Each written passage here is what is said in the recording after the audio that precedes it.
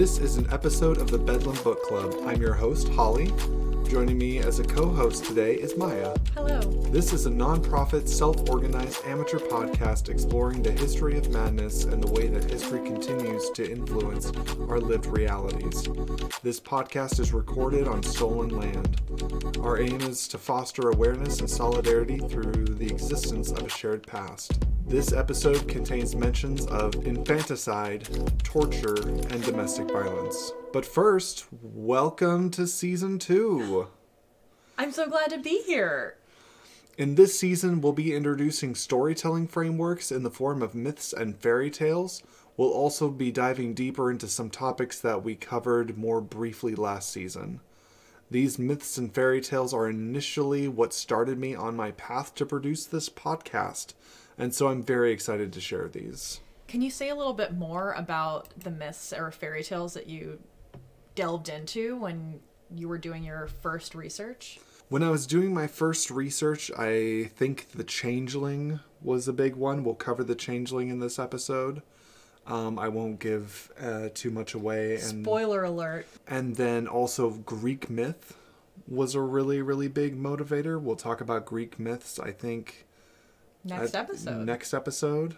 So it's going to be a good time. We've got some really good stories to share and a really good analysis of those stories. What's important to you about seeing madness and myth? I think it's a way for us to demonstrate that we've always been here, that we're a part of these stories and we've always been a part of society. I think it's also important because it shows that society has always been grappling with this issue of madness, and these stories are just one way to show that. Absolutely. And I know that one of the writers whose work is really heavily influential in the ideas we're going to be talking about confirms or states that fairy tales in particular are a way of thinking about or thinking through difference. We can see that kind of show up in these stories as they relate to madness too. Yeah, today we are going to look at fairy tales and the power of stories. We often hear stories about certain demographics long before we encounter them. And studies have shown that having a friend or a family member of a particular demographic goes a long way in shaping empathy towards that group. And that stories can be another way to do that. That there's like a parasocial relationship that's really powerful for characters from TV and books and all of that to, generating empathy. So these aren't minor issues. No, this is really, really important and critical, and I think a tool that we should be using in our advocacy. Are we ready for some stories? Yeah, let's gather up to the hearth. Let's gather up to the hearth. Well, first we've got a little bit of background. Because we don't do anything without context. We Not try. At the Bedlam Book Club. Nope, we are as thorough as we can be. In the late Middle Ages and early modern period, folly and madness were synonyms. Folly was characterized by irrational, almost comedic behavior that was detrimental to the person enacting it. In the 1500s, it was also synonymous with human weakness and error. These themes feature heavily in the famous Grimm Brothers fairy tales, first published in 1812. Notice the time skip. Though these tales are likely to be of ancient pagan origins, the themes of folly are unmistakable. Likely the stories themselves are quite old, but the themes and details have drifted over time. Jacob Grimm himself said as much in his own writings, and spoke of the necessity of collecting these stories before any more drift was able to occur. He also spoke fervently against the influence of Christianity on German folklore and mythology. So is that part of why that time skip is significant? That Grimm himself was already worried about the stories kind of diverging from what he might think of as their purest form or their folkloric form being told among people or passed down generationally? Yeah, exactly. That's very astute. And I'm sure he was looking at what was happening in the 1500s around, these ideas of folly and realizing that if the story is much older than 1500, it's already gone through this lens of folly and the story has already changed. So there's this preservationist kind of motivation of I have to capture and pin this down before any more change can occur, which is obviously really different than oral tradition, which I imagine is how a lot of these stories began. Exactly. So he and other collectors like him and his brother were bringing a different lens to the storytelling, and the versions that we're more familiar with are from that preservationist lens and that kind of written version, not the oral tradition. Yeah, and for all the preservationist lens that he worked with, he and his brother also would take, if there were like 5 different versions of one story, they would consolidate it into one story. Mm-hmm. So we did lose some data because of their methods. Right, the act of observation changed the subjective observation. Yes, yeah. Absolutely. So I actually have one of the Grimm's fairy tales to share. Oh. And it's called The Story of Dr. Know-It-All. It's not about me, is it? No, it's not. You're not a doctor, but you are a know-it-all. So there was a poor man who wanted to become a doctor because he wanted to kind of change his circumstances. He wanted to be making more money. And so he goes to somebody who already is a doctor, and he asks how the poor man can become one. The doctor tells him to buy an ABC book, sell all of his possessions, and buy doctor clothes and call himself Dr. Know-It-All. And so the poor man does this. And from here on out, the story is of the poor man stumbling into success on accident, showing an aptitude for guessing correctly and just giving the impression that he was indeed a know-it-all when in fact he knew nothing, and again would kind of stumble into success on accident. And that's the story of Dr. Know-It-All. And so in this story, like, you can see the folly. Like, he's acting strangely in a way, and he's kind of even like, I guess it's like it's a turn on the concept of folly, because like he's working against his self-interest. He's buying an ABC's book.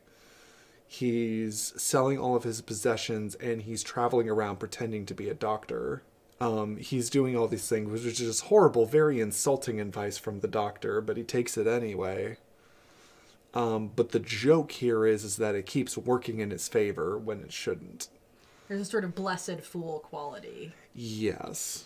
The behavior that is so foolish, in other words, and is on the surface and against his own best interest, turns into his salvation in the course of the story. Yeah, and that's kind of the pivot that this story takes. So we're going to shift gears a little bit, and as our in-house Jewish culture so-called expert, I'm going to take on the next section and talk a little bit about Eastern European Jews and their folkloric tradition, and share some of those stories. So meanwhile, kind of separate from the Brothers Grimm, there's this Yiddish tradition of folktale and folklore originating in Central and Eastern Europe. Folklore that the Brothers Grimm are not cataloging. So this concept of Jewishness in the U.S. is heavily influenced by the people that we're going to be talking about, the Ashkenazi Jews. This is not the only subgroup of Jews by any means, but for some context, the Ashkenazi Jews originate in Central Europe and Eastern Europe. Before the 16th century, there were actually relatively few Jews living there, which is something that I wasn't really aware of because my family is Ashkenazi Jewish and is so heavily tied to that region that, I was kind of under the impression that it dated back earlier. Those numbers, that Jewish population, increased dramatically over the next few centuries, all the way through the 1700s and beyond. And that is the group of people that solidified into the Ashkenazi Jews, a Jewish diaspora that solidified during the Holy Roman Empire. By 1939, immediately prior to the Holocaust, that was 7 million people, 7 million Eastern European Jews. Over their centuries in Europe, they contributed heavily to culture, science, and philosophy. To quote a little bit from a compiler of this folklore that we're going to be sharing, as diverse and decentralized as this population was, the vast majority were united by their Mamiloshen, their mother tongue. Yiddish was the language of daily life, and a language in which a really extensive oral and written tradition was created. There were organized efforts to collect this folklore, some of which began before World War II, so not motivated by the losses, the devastation of the Holocaust. This was an internal motivation to gather these stories, probably in a similar preservationist lens to the one we were talking about earlier. One of the most prolonged efforts, which is ongoing, was conducted by an organization called YIVO that continues to exist to this day, was founded in 1925 and focuses on researching and sharing and celebrating the culture of Eastern European Jewry. Collectors in that project, even early on, were urged not to make the stories prettier or fancy them up or gussy them up, and to seek out gifted storytellers from all backgrounds. Among these stories are some that fit into the framework of folly. They may involve humorously simplistic behavior or the misuse or manipulation of logic, which, at least to my eye as one person, strikes me as a very particularly Jewish theme. So one story that we want to share that touches on madness is the Coat of Patches. A man was so poor that he couldn't support his wife, and he went to beg for alms. Each time he collected a sum of money and coins, he'd change it into banknotes and sew it beneath a patch on his coat for safekeeping. He was out in the world for a long time, trying to redeem himself, trying to make his fortune. And after 30 years of wandering, he decided to return to his wife and children, who had long since become convinced that he was dead. He bought a coat with a fur collar, dressed himself up as a rich man, returns home with his patch coat and a bundle. Children are overjoyed to see their father after so long, and he does what a good Jewish father would do, goes to synagogue, celebrate his own return, reconnect with the community. While he's gone, a poor man comes to ask for alms, and his wife gives away the patched coat. The horror. The man figures out the mistake, runs out and purchases a fiddle. Very logical next step. He carries it to the town square, where he played it as he sang, "I'm a fool, I'm a fool." People come running from all sides, crying, "Chaim Yankel has gone mad," and a crowd gathers. The poor man shows up in the coat, and Chaim Yankel begs to trade coats. Everyone laughed. Just think, what a crazy man will do. A fine coat with a fur collar for a patched rag? The poor man is delighted. They trade, and the poor man runs off as fast as he can. Chaim Yankel goes home, unstitches the patches, and retrieves the money. He lives for the rest of his life as a rich man, and a clever one. So this is one where madness is a motivating factor, is a turning point in the story, but its conceptions of madness are being used by the protagonist for his own ends. I really enjoy this story, and I also find it really, really interesting that in this case, like, the community gets in on it. Yes. And the community is kind of the first one to be like, to use the term fool and to use the term madness. Mm-hmm. And they're kind of commentating on what is a very silly situation, but a very logical one. Yeah, the scheme for getting this coat back really relies on community perception and commentary. So in order to kind of turn the tide and get these crowd dynamics in his favor so that he can get this coat back without arousing the person's suspicion, because why would he be so eager to get his tattered coat? Yeah, he gets the community in on it. Yeah, he must be mad. Yeah, you gotta bring the violin. And he's also been gone for so long that people don't have a particular expectation of him. Right, so he can also use that to kind of like, here's the explanation of why I was gone for 30 years. People are very willing to believe this story. And I think it's also telling when we're thinking about, you know, part of what makes these stories so interesting is we're trying to decode what this says about the teller's understanding of what madness was, what it is. And so, at least in this story, once there's this pretext or kind of shared community understanding of his madness, then he's able to operate from an illogical framework. And the poor man who takes the coat thinks he's getting one over on you know. Yeah, he runs away as fast as he can. Yeah. Yeah, he's made good on this exchange. So, I think it's an interesting example. So the other story group that feels really important to talk about is a real family favorite and a famous kind of story group in this oral tradition, the city of Helm. What do you know about Helm, Holly? Before this project, absolutely nothing. I hadn't heard of it. It was just a complete blank space for me. Fascinating. I think I'm remembering now that when we kind of started talking about including Jewish stories, I remember saying, well, I'm not sure if I know any that really relate. I mean, except for Helm, maybe. And so that's where we landed.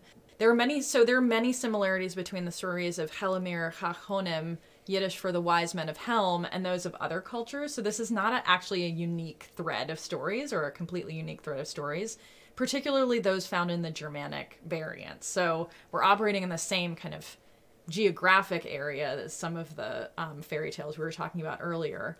These stories became a part of oral folklore, and once placed within the cultural framework of Eastern European Jewry, they became Judaized. And the first publication of Helmite stories appeared written in Yiddish in 1597 in pamphlets, and they were tales of the town of Schildberg, not Helm, translated from a German edition. So these stories first entered Jewish culture as Schildberger stories, and no one really knows when it became the town of Helm. During the 19th century, a number of other Jewish towns figured as fools' towns, including Poison, but Helm is now by far the most famous of these. One way that this town of Helm, which is a town of fools, is explained by this story. An angel had a bag of fools and was charged by God to distribute them evenly throughout the world, but the angel tripped and dropped them all in one place. And that's how we got the town of Helm, a town of fools. So for an example of how the story structures, there's many stories that take place in Helm, a city of fools where the kind of the logic is twisted, the kind of there's a very sort of pedantic logic that leads to completely silly and absurd outcomes. So this is how Helmites lighted up the night. The Helmites were troubled by how dark it was at night, and it was indeed very dark. When it was dark, they often fell and just broke their arms and legs. Not a great situation. So they formed a foolproof plan. They noticed that on nights when the moon was out, they had fewer accidents. First, they had to wait for a night of a full moon, and finally it came. What a night. Seeing the moon's reflection in a barrel of water, they quickly took a board and nailed it over the top.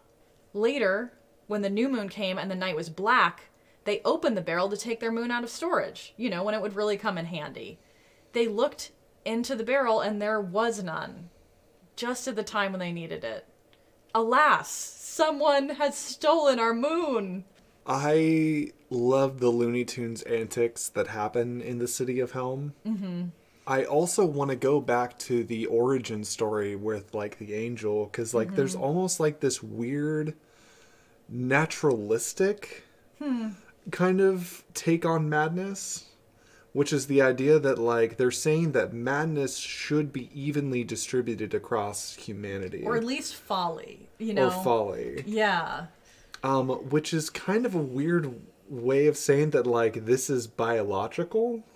Interesting. Yeah. Or kind of like an idea of human variance.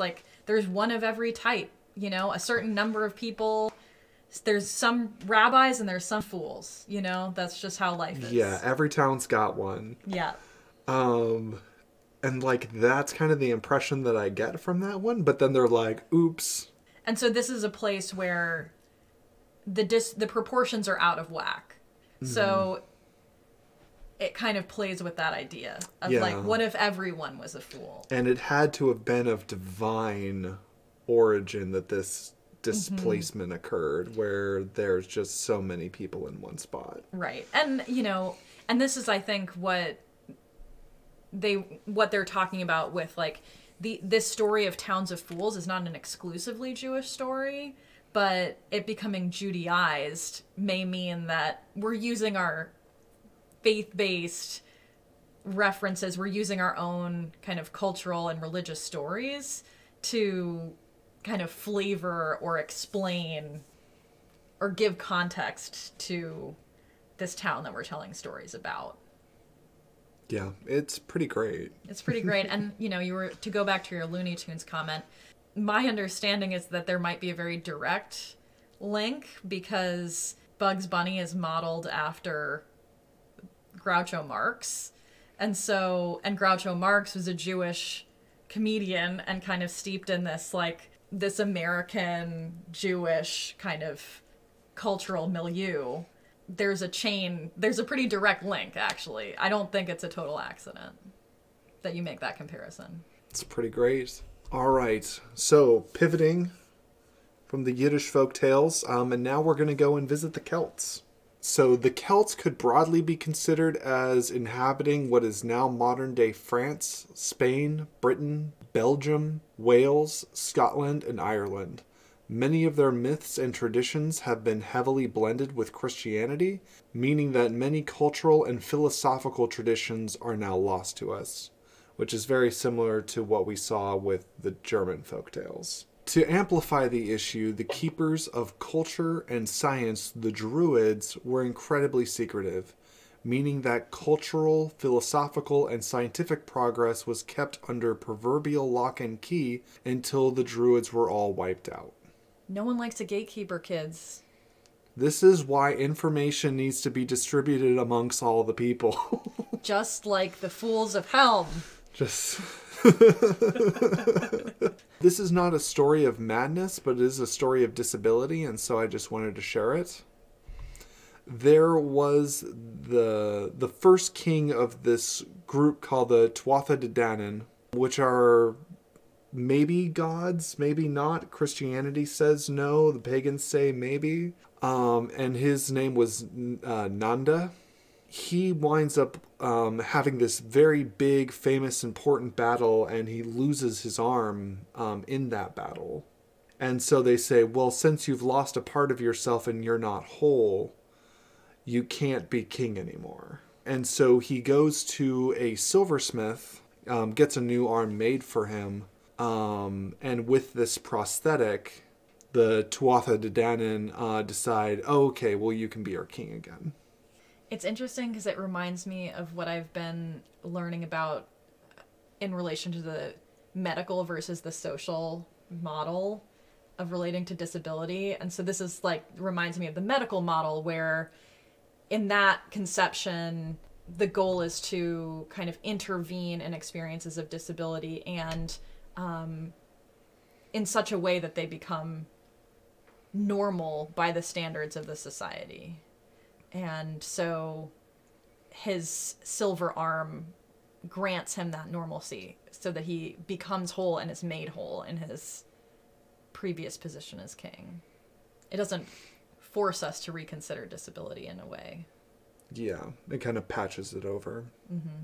What's the difference in this person's leadership? What changed, And his solution is also maybe meant to be an example of his canniness, that he understands that it's important that he's made whole, and he finds this loophole that his people will accept.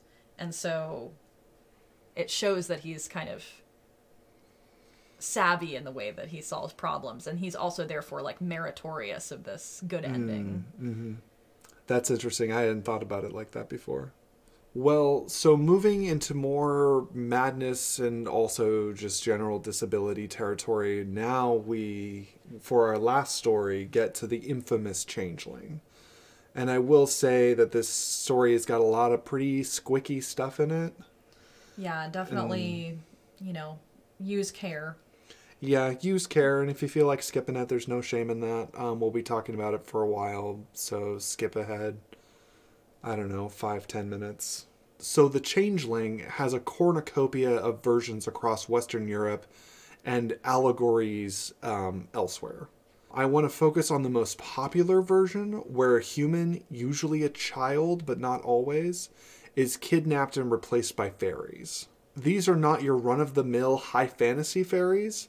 Celtic fairies in their original form are very ugly and they're very cruel. They are capable of powerful magic. They often use to torture the minds and bodies of humans and animals for any number of reasons. This could include mind control, nerve spasms, shooting pain, and other visceral ailments through something called elf shot. However, the changeling is probably a little bit better known and is seemingly of pre-Christian origin. The story goes something like this.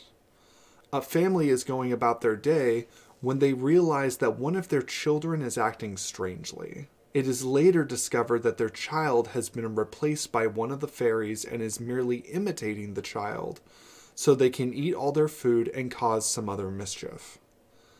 The changeling's behavior is usually characterized as uncanny, but an otherwise perfect imitation of the child. The fate of the original human child largely varies on telling, but they are either killed, in servitude, or sent to hell. Sometimes the child swap happens in utero. How exactly one gets rid of a changeling and secures the return of their own child varies by region. Some ascribe to the idea of exposing their young children to fire or to water. We have many accounts of babies and young children being drowned in rivers, left in the wilderness, or beaten to death on suspicion of being changelings. In 1895, almost the 1900s, we have a rather detailed case where several family members beat a woman named Bridget Cleary to death and then burnt her corpse. The family members were initially to be charged with murder for the deed.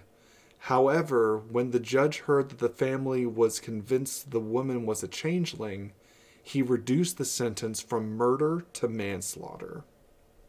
So these stories were still being given weight, centuries and centuries after some of the fairy tales and folk tales that we've been discussing.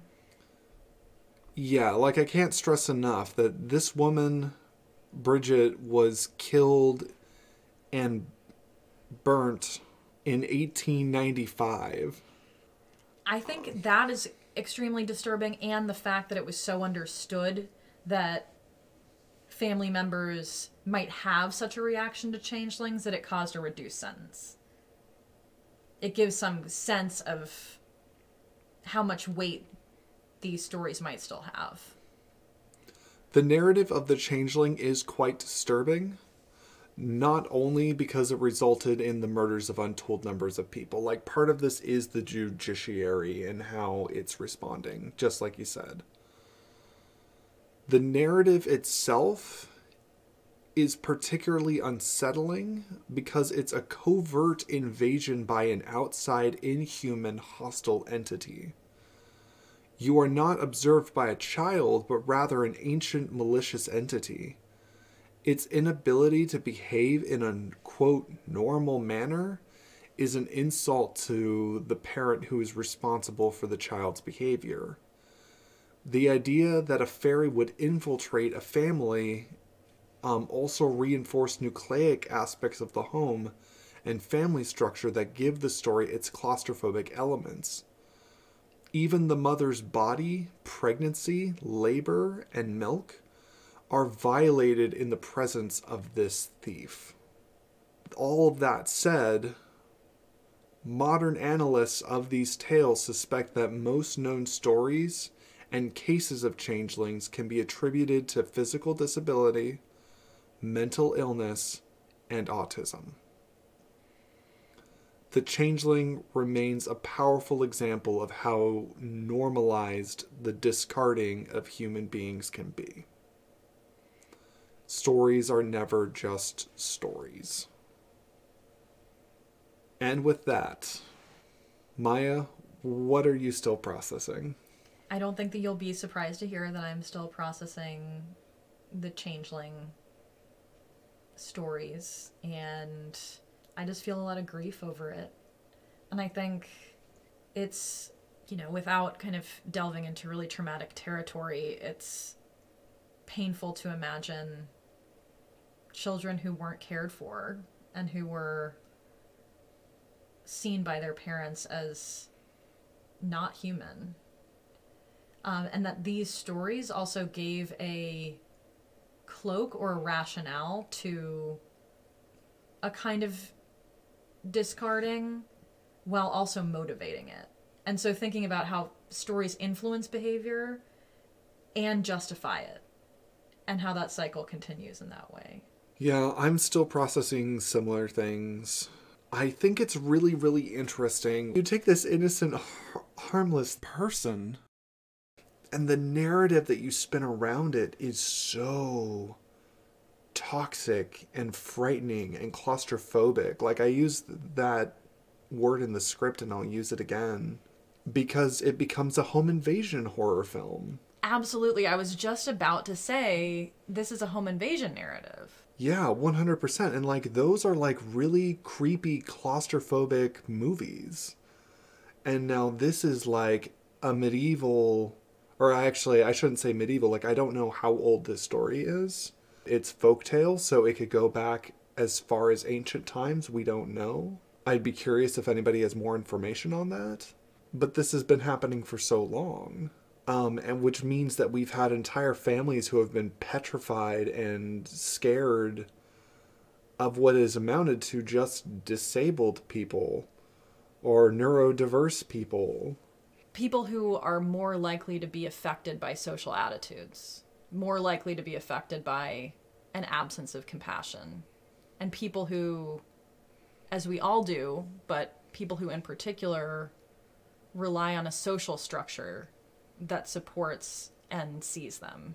And so it's so sad to see that family unit break down in such a violent way and under such horrifying circumstances, like how this traumatized everybody. And this is also a place where we've been telling stories, and this is a place where folklore has a historic element, right? Because we're interested in where stories come from and how they're transmitted and what they say about the culture that they come from. But this is a place where we're also talking about history. We're talking about stories that affected the lives of real people.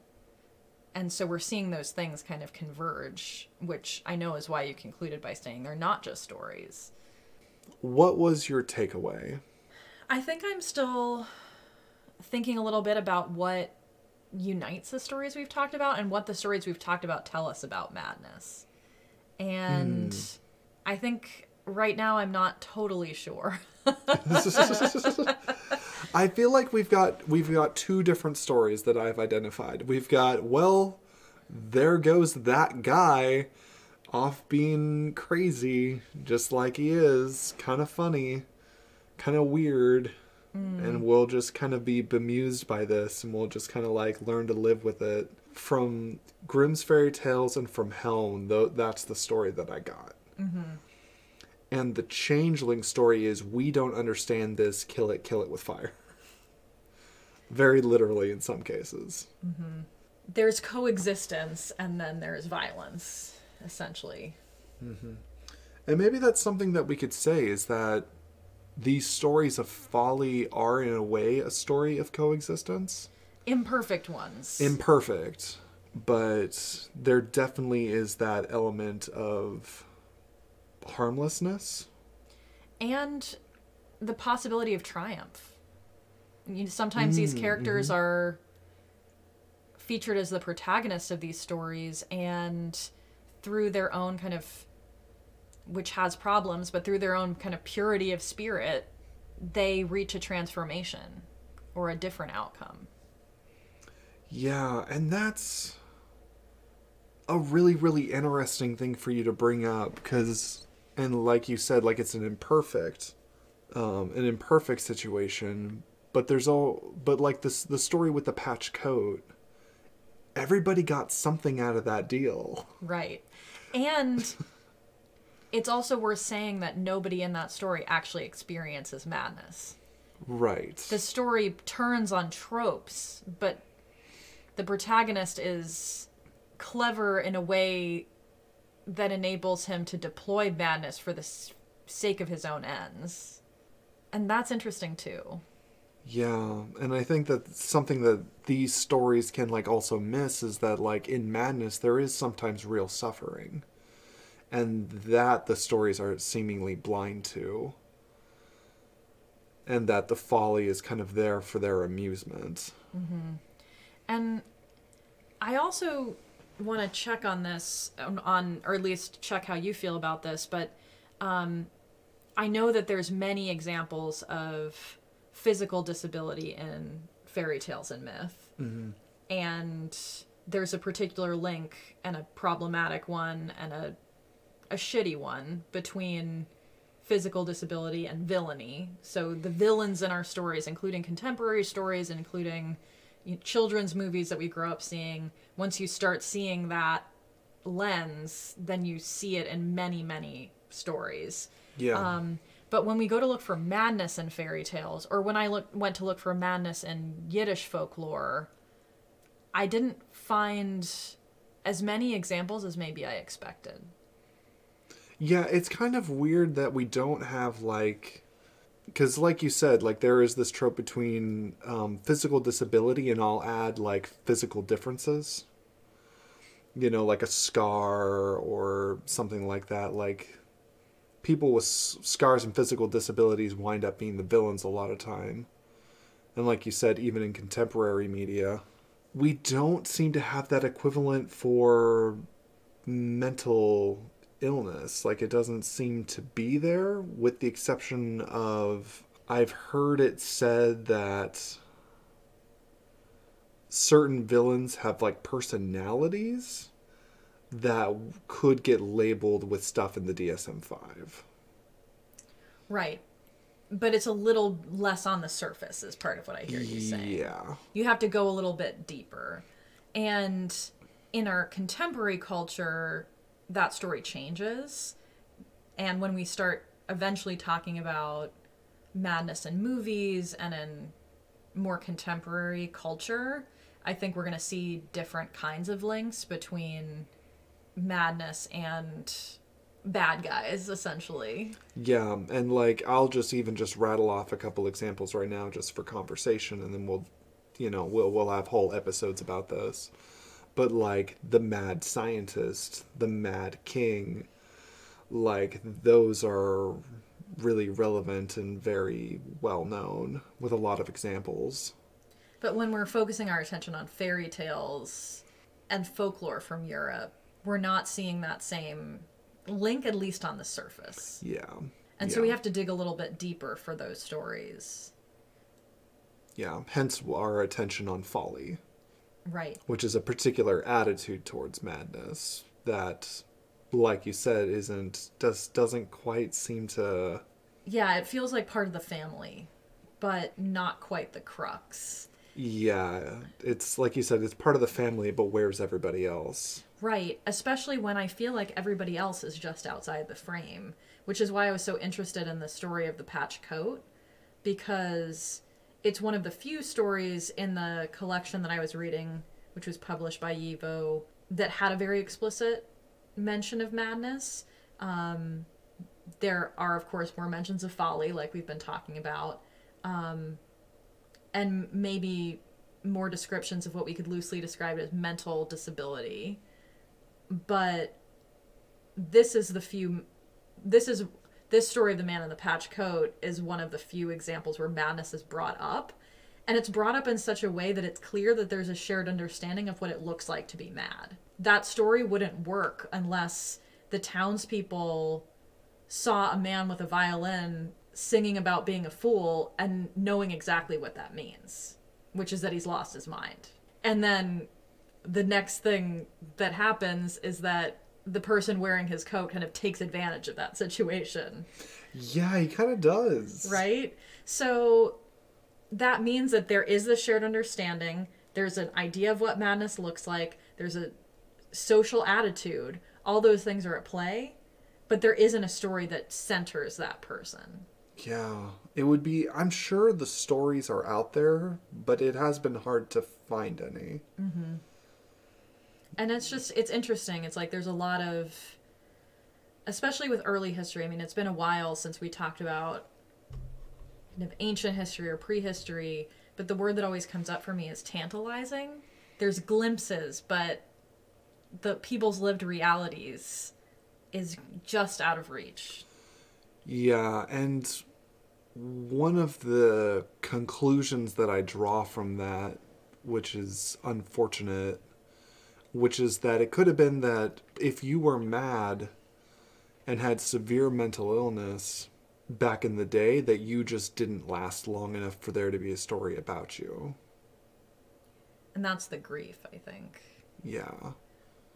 And that's part of the grief about the Changeling stories, as we think about who was lost. Another also hard possibility that I'm contemplating, or impression that I might get from this, is the idea of, are the stories of people with madness worth telling in the context of the kind of fairy tales or myth making or meaning making that people were doing with these fairy tales that often have a kind of moralistic bent, and where there's often a transformation that rewards goodness or purity of a certain kind, where somebody's hardship is cast off and they're transformed and they have their happy ending, in effect.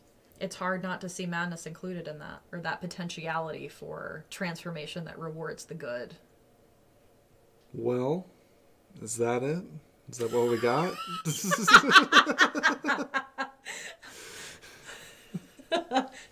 Holly's gonna go get in a depression bathtub. I'm gonna go treat myself. You can't tell, but Maya finished talking and I just did like 1,000-yard stare for just like a little bit. You need some hashtag self-care. I need some hashtag self-care. I'm gonna go do some self-care after this. I encourage everybody listening to just go, get themselves a treat. Get yourself a treat. Yeah, get a treat, whatever that is. Whatever that is for you. I'm imagining a little brownie. Like, that may not be what everyone likes, but that's the treat I'm picturing for you. A brownie is another name for the fair folk. Uh-oh. So maybe, something else.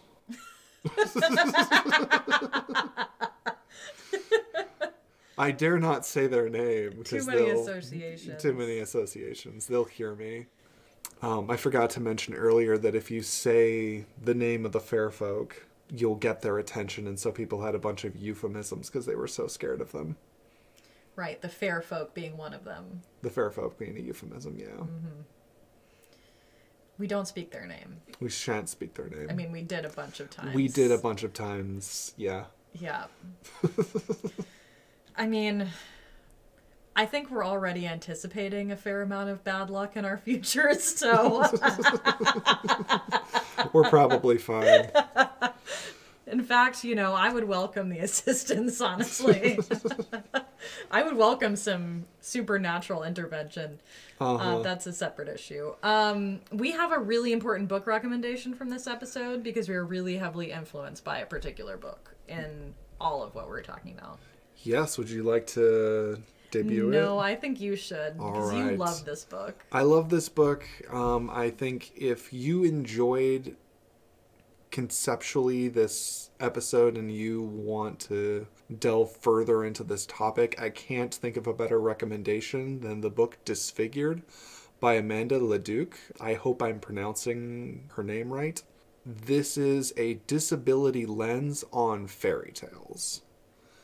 And it goes into a little bit more detail on especially like physical disability, but it also covers mental disability a little bit and madness. And she has a really amazing take on the importance of stories and why they matter and why we're having this conversation at all. And she shares a little bit of her own story in a memoristic way interspersed with her analysis, which I think is a really powerful decision, and certainly one that we wouldn't ask her to make, but is generous of her to do, I think. Yeah. So it's a great book. Highly recommend. And with that, this has been the Bedlam Book Club. I'm Maya. I'm Holly. Take care of yourself out there and don't call the attention of the fair folk.